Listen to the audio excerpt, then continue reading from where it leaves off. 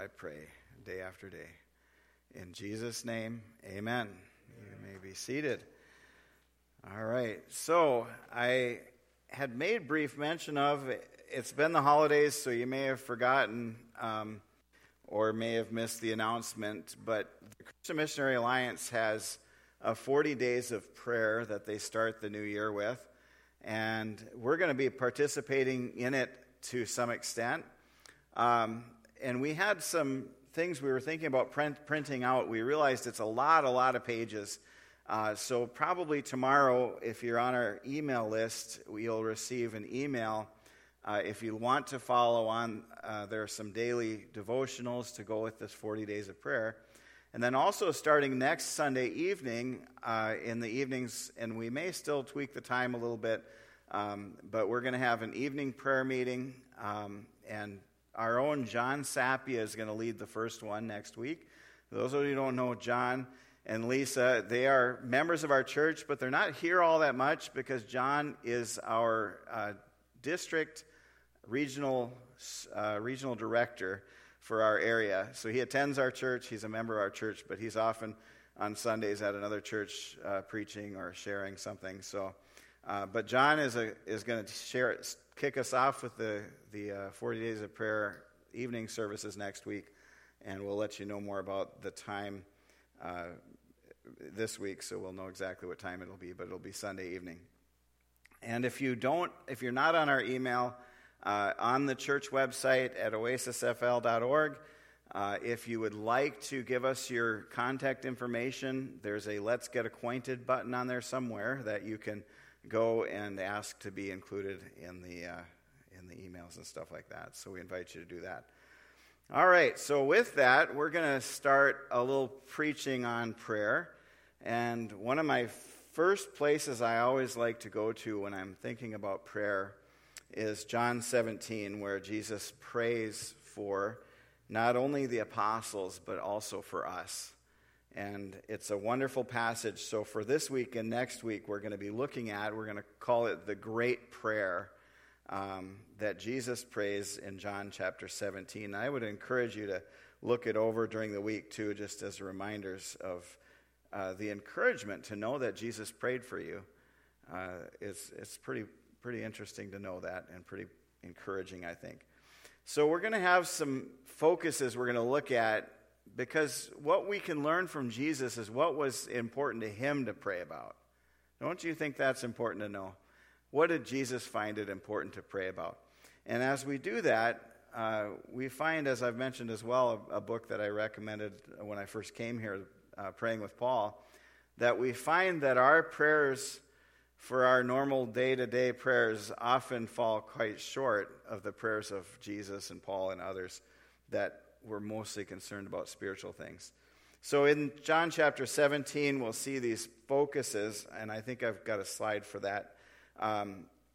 He focuses on the glorification of himself, the spiritual safety of the apostles, the witness of the apostles, the sanctification of the apostles, and finally, the unity of the church. This morning, we're going to be looking at the first four of those points, and next Sunday, we'll look at the fifth one, the unity of the church. And the big idea from this morning we want to remember is that in the moments approaching his greatest trial, Jesus concerns himself with his followers. So that's an encouraging thing to remember, and a challenging thing for us too. What is our concerns? What are the things we focus on in our prayer? So new life always conquers death. Being from up north, and some of you are from up north, you'll know what I'm talking about. And down here there are some trees that lose their leaves briefly, but what's always amazing is you could have a windy, blizzardy winter, and in the spring sometimes there are still a few dead leaves that some trees hung on to. But when the new leaves start coming out, they push the dead ones off, and then they finally fall. And that's just an illustration, I guess, that new life always conquers death. They survived the winter with the strength to cling to that tree even though they were dead, but they cannot withstand new life. Jesus was looking forward to the same thing. His resurrection would defeat death because death could not withstand the power of life. So we're going to read together. I'm going to actually read us through the entire chapter of John 17. I want you to have the full context and appreciation of what Jesus is praying. And remember that this is a prayer right before he was arrested. So if you're wondering, as he knew what was going to happen to him, what was the last thing on his mind, his great concern, you can see it right here in John 17. So let's look at it. When Jesus had spoken these words, he lifted up his eyes to heaven and said, Father, the hour has come. Glorify your Son, so that the Son may glorify you, since you have given him authority over all flesh to give eternal life to all whom you have given him. And this is eternal life, that they know you, the only true God, and Jesus Christ, whom you have sent. I glorified you on earth, having accomplished the work that you gave me to do. And now, Father, glorify me in your own presence with the glory that I had with you before the world existed. I have manifested your name to the people whom you gave me out of the world. Yours they were, and you gave them to me, and they have kept your word. Now they know that everything that you have given me is from you. For I have given them the words that you gave me, and they have received them, and have come to know in truth that I came from you. And they have believed that you sent me. I am praying for them. I am not praying for the world, but for those whom you have given me, for they are yours. All mine are yours, and yours are mine, and I am glorified in them. And I am no longer in the world, but they are in the world, and I am coming to you. Holy Father, keep them in your name, which you have given me, that they may be one, even as we are one.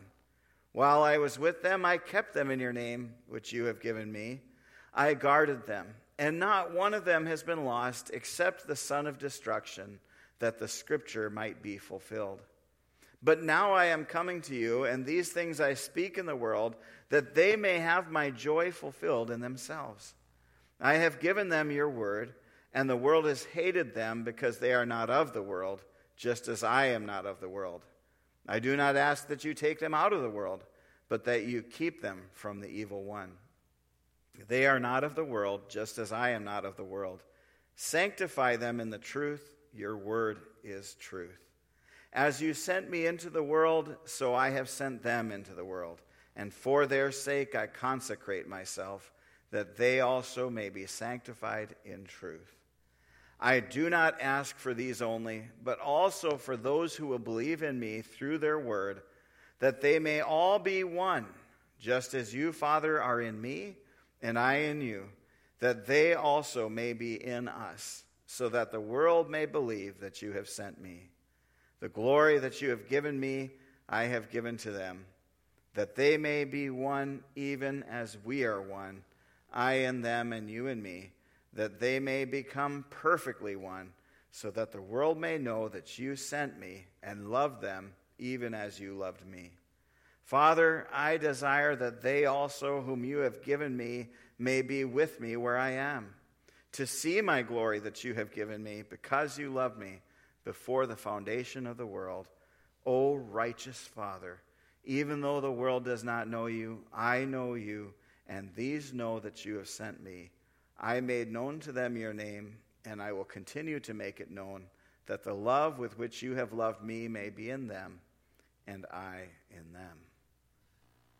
It's a great passage of Scripture, and there's a lot said there. But there's one big impression I think we can take. Jesus loves the church. Jesus loves the church.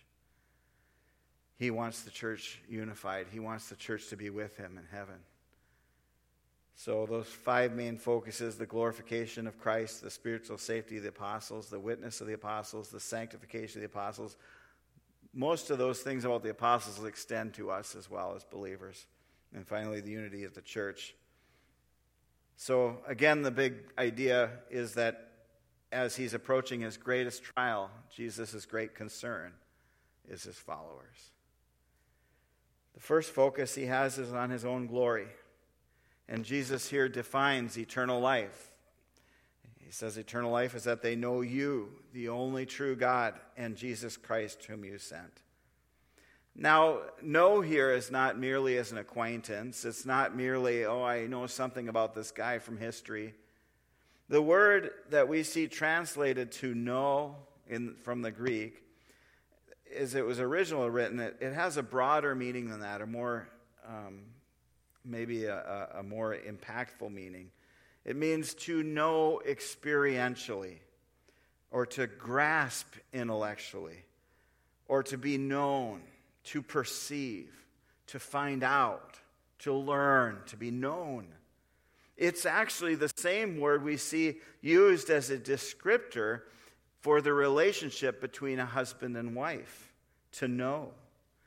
It means a deep, intimate relationship that has ongoing learning involved and understanding based upon experience. The mind's understanding and intellect, and also an openness of self to the other knowing you. By which I mean knowing God like knowing one's spouse is not a one-way, but a two-way street where each gets to know each other. This is eternal life, that they know you, Jesus says, God the Father, and me, Jesus. Knowing God is the key to eternal life. Hosea 6:3 says, let us know, press on to know the Lord. His going out is as sure as the dawn. He will come to us as the showers, as the spring rains that water the earth. And Hosea 4:6 gives this warning, my people are destroyed for lack of love, emotions, feelings. My people are destroyed for lack of knowledge. Because you've rejected knowledge, I reject you from being a priest to me. And since you've forgotten the law of your God, I will forget your children. Powerful and a little stern warning there. That knowledge is important. We need to know God. We need to seek him out to find out more about him. So Jesus is praying for eternal life for all those who God the Father has given him. And he defines eternal life as a knowledge of God. A knowledge that Hosea encouraged those he preached to press on towards. And a knowledge that, if it's lacking, brings destruction. If lack of knowledge brings destruction, then Jesus gives the opposite corollary, that the knowledge of God brings life. See that? The absence of knowledge, Hosea says, brings destruction. And Jesus says in this prayer, the knowledge of God brings life. 2 Corinthians 4:6 says, for God who said, let the light shine out of darkness, has shone in our hearts to give the light of the knowledge of the glory of God in the face of Jesus Christ. Jesus is asking the Father to glorify him. Jesus has done the work the others sent him to do, that is the Father, and now he asks that the Father, glorify him. This glory was not a promotion for Jesus, by the way, but rather a restoration of the glory he had with the Father, a glory that Jesus had before the world existed. And as John's gospel begins with that very idea that Jesus existed eternally with the Father, it's important that we understand this, that Jesus has existed eternally with the Father. He is not a creation of the Father who came later, but instead he is the Word become flesh. John 1:1-3, in the beginning was the Word, and the Word was with God, and the Word was God. He was in the beginning with God. All things were made through him, and without him was not anything made that was made. And Jesus nearly got stoned when he said this from John 8:58, truly, truly, I say to you, before Abraham was, I am. Clearly, he was understood by the people who wanted to stone him as equating himself with God. So Jesus spoke clearly about his eternal existence. He's not asking to be glorified as though this was a new thing for him, but he's anticipating the restoration of his heavenly position and the glory with the Father. And this is a reminder to us of how low Jesus had to come to minister to humanity. He had to come pretty low to minister to us. If you ever go diving in a lake or in the ocean, as you get lower and lower, you get further from the light. You're in murkier water and colder water usually. And if you descend to the depths, you find yourself among strange creatures. And you may be fascinated with it a while, but your nature as a human would eventually draw you to get back out of that water and get back to your own glorified position that is above the water. And that illustration is but a sorry and incomplete and completely lacking illustration, because really there's no grasping that we can do to understand how Jesus had to condescend to come down into our realm so that he could demonstrate God's love toward us. And so it is completely understandable that he would seek to be restored to the glory he had with the Father before the world existed. In Hebrews 1, 3, and 4, it says that Jesus, he is the radiance of the glory of God and the exact imprint of his nature. And he upholds the universe by the word of his power. After making purification for sins, he sat down at the right hand of the Majesty on high, having become as much superior to angels as the name he has inherited is more excellent than theirs. After praying for his glorification, then, Jesus begins to pray for the apostles. He prays for their spiritual safety, although not for their physical safety. Do you notice that? It's interesting that Jesus had used a metaphor in his ministry of being like a mother hen who wants to take care of her chicks, right? And we see in our world today the enormous amount of precautions that are made to protect children. Many billions are spent each year by parents who are convinced that they need to take every action to keep their kids safe. So the car seat industry and the protective equipment for every activity and the permission slips and all of these ways that we concern ourselves with our children and their physical safety, it is to the point where some parents are even obsessed with keeping their kids safe. And I'm sure I'm not the only adult here who heard my parents talk about how we used to just lay in the back seat. And if we had baby carriers at all, they weren't even belted in, right? And we didn't have bike helmets, and we didn't have knee guards for roller skating or shin guards for soccer and all of those things. And it's fine to make an effort to keep kids safe, but as we discovered a few years ago in our family, that just a fall off of an ottoman about this high off the ground onto a plush carpet could result in a broken arm. And if you want to know about that, ask Ariella. She knows. And some of you have discovered similar things, that you could lock down every dangerous substance and somehow the kid finds a way to consume something poisonous. I've heard of parents who were so set on keeping their kids healthy, they hardly let them have any sugar. They fed them the healthiest foods and the kid still develops cancer. As much as we take all of these precautions to keep them physically safe, let us remember that Jesus was far less concerned about physical safety in his prayer and much more concerned about spiritual safety. In fact, he's made it clear that they most certainly would not be physically safe. But he wants them protected not from physical injury, he wants them protected from the evil one. We try to avoid any situation that would cause our children pain, and yet we cannot prevent them from experiencing pain. But Jesus prays that the Father keep them in his name. He wants their joy fulfilled, and that joy is not the result of a pain-free life, but it's the very joy of Christ. He's given them the word, which brings life. And in the world, the people of the word will be hated by the people of the world. Anytime someone's different, they'll be hated. And particularly when the difference is a life attempting to please God, because it brings conviction to all those who witness it. Now, we as Christians hopefully raise our children differently than the world does.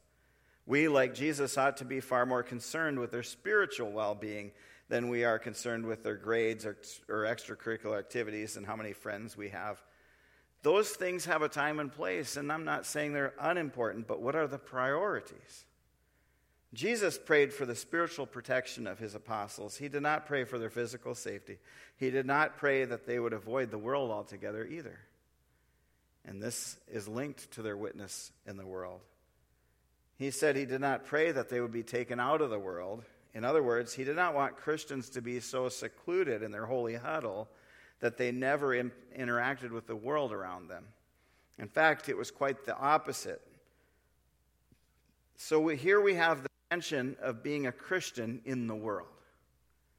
We're not to be of the world, mimicking it so well that no one could even guess we're different. But at the same time, we're not to be of the world. We are not to remove ourselves from it either. And the why behind this is our mission as believers. If we never get out of our holy huddle and around us, we will not have opportunities to share the gospel with others. So on the one hand, we're not to be of the world, living like we've never experienced the resurrection of Christ and the baptism and all of that, and that should result in a pursuit of holiness. On the other hand, we are not to be so uninvolved with the world that we have no opportunities to share the good news. So how far do we go in either direction? We have to seek a balance. On the one end of the pendulum, you have maybe the Amish lifestyle, right? Where there may be some protection from the evil in the world because of a tightly controlled community and way of life. That could be good maybe in some ways. But I would argue that the average Amish person does not have many opportunities for evangelism. On the other hand, I know of Christians who do everything they can do to make sure that their church doesn't appear to be a church, and that they are so much like their neighbors that the neighbors would never guess they're people of faith. And they find out later, oh, you're a Christian? Oh, what? I never knew. Oh, for shame. If your neighbors can't tell, if your coworkers can't tell, if your extended family can't tell, you need to do something to change. There's churches like they're so wanting to be like the world. I've heard of churches having wine tastings. They take the word church out of the name in order to appeal to the unsaved. They don't want a building that looks like a church. They don't want a Bible study that sounds like it might be addressing sin. They seem to want to be of the world and in it. But Jesus prayed that his disciples would not be of the world. And at the same time, he did not pray that they would be removed from the world either. And finally, Jesus prays that the apostles be sanctified in the truth, which is God's word. He has sent them into the world as the Father has sent him into the world. And this sanctification is being set apart.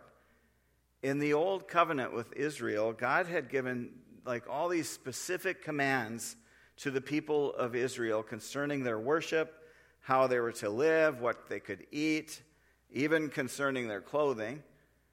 So God has always wanted to set his people apart. Now, we don't have quite the same specifics as far as what we can eat or wear, but we do have there's a lot of instruction in Scripture that tells us how we ought to live. And if we work on following those by learning what the Bible says about what God expects of us, then we will be set apart from the world. Sanctify them in the truth. Your word is truth. God's word is truth and gives us our marching orders on how we should live. Does he give us specifics on whether you should buy an iPhone or something inferior to that? No, he doesn't. But he lays out a moral code by which we should live. And my people are destroyed for lack of knowledge. What is that directly linked to in Hosea when he says it? It's directly linked to in his statutes. The lack of knowledge that destroys them is not knowing God. And God's people are to be set apart or sanctified in his truth. Hebrews 10:8-10, when he said above, you have neither desired nor taken pleasure in sacrifices and offerings and burnt offerings and sin offerings. These are offered according to the law.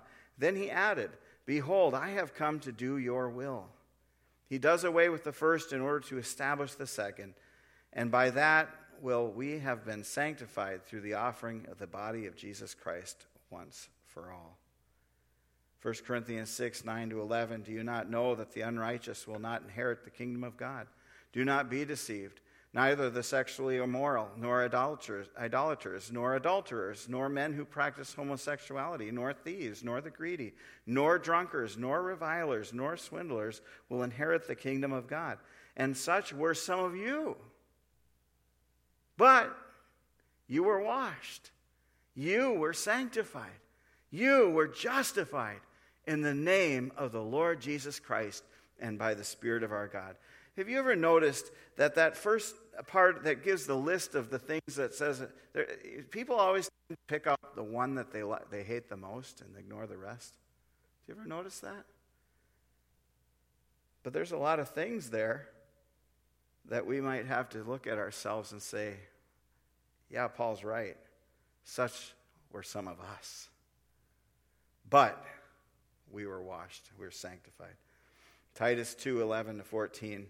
For the grace of God has appeared, bringing salvation for all people, training us to renounce ungodliness and worldly passions, and to live self-controlled, upright, and godly lives in this present age, awaiting for our blessed hope, the appearing of the glory of our great God and Savior, Jesus Christ, who gave himself for us to redeem us from all lawlessness and to purify for himself a people for his own possession who are zealous for good works. Do you see, my friends, I started with a prayer of Jesus, but he did not just pray for these things. He gave himself for us to redeem us from all lawlessness and to purify for himself a people for his own possession who are zealous for good works. Are you zealous for good works? You see, Jesus didn't just pray for this and say, well, I'll leave it there, Lord. It's in your hands. He prayed it. He did it. And it is finished. For those of us who put our faith in him, he's done this. That's what we celebrated with communion. That's the blood we sang about. And he prayed that we would be sanctified as well. Next week we'll look how he prayed about the unity of the church. And I pray that as we study that together, we will be challenged and, if needed, convicted, because Christ prays for the unity in the church. And some of us always have to keep working on that, right? It's not easy. I mean, he gave us each other. How are we supposed to get along? Because we're united in Christ. So we'll look at that next week. Remember the big idea here, though, this morning, as we go into the 40 days of prayer. In the moments approaching his greatest trial, what was Jesus most concerned about? He was most concerned about his church. That's you, and that's me. That's us. Or as my friend, when I was younger, used to always say, us guys. His mom would always correct him. Us guys need to do it, right? So let's pray, and then we're going to sing one more song together, and we'll be dismissed. Thank you, Lord, for your word this morning. Oh, Lord Jesus, that you prayed for us. That you prayed for us. But not just prayed for us, Lord. You did the work that saw to it that your prayer was answered and will be answered. Oh, Lord, what love is this? Lord, how much we desire to know you better. Give us a more desire, Lord, to know you better. Give us the strength and the patience to get into your word ourselves so that we can know you better, Lord. As we consider, Lord, what you prayed in your final moments before going to the cross on our behalf, may we reprioritize our prayers, Lord, that they would align with your priorities. May we do it together over this 40 days of prayer and beyond, I pray, in Jesus' name. Amen. Let's stand together and we'll close with a song.